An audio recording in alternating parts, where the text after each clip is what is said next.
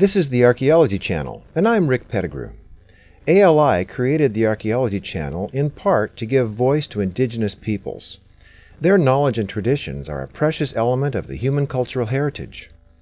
We are proud now to present Wisdom of the Elders, a series of one-hour Native American audio programs offering a rich tapestry of oral history, storytelling, music, and other cultural features.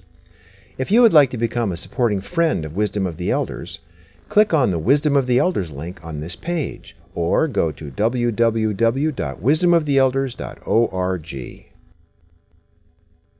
We remember, we listen, we learn from those who have walked before us, from those who can teach us now. Welcome to Wisdom of the Elders. Every week we bring you stories and songs of elders and storytellers from the native nations of North America.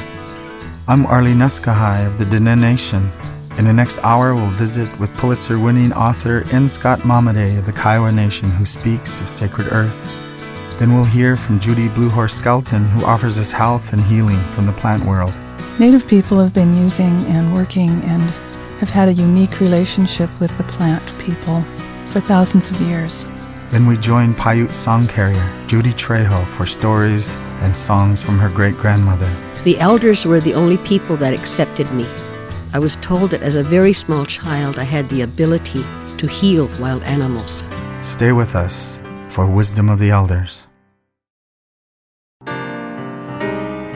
You're listening to the Red House Family doing I Will Remember from their album Urban Indian on the Canyon Records label.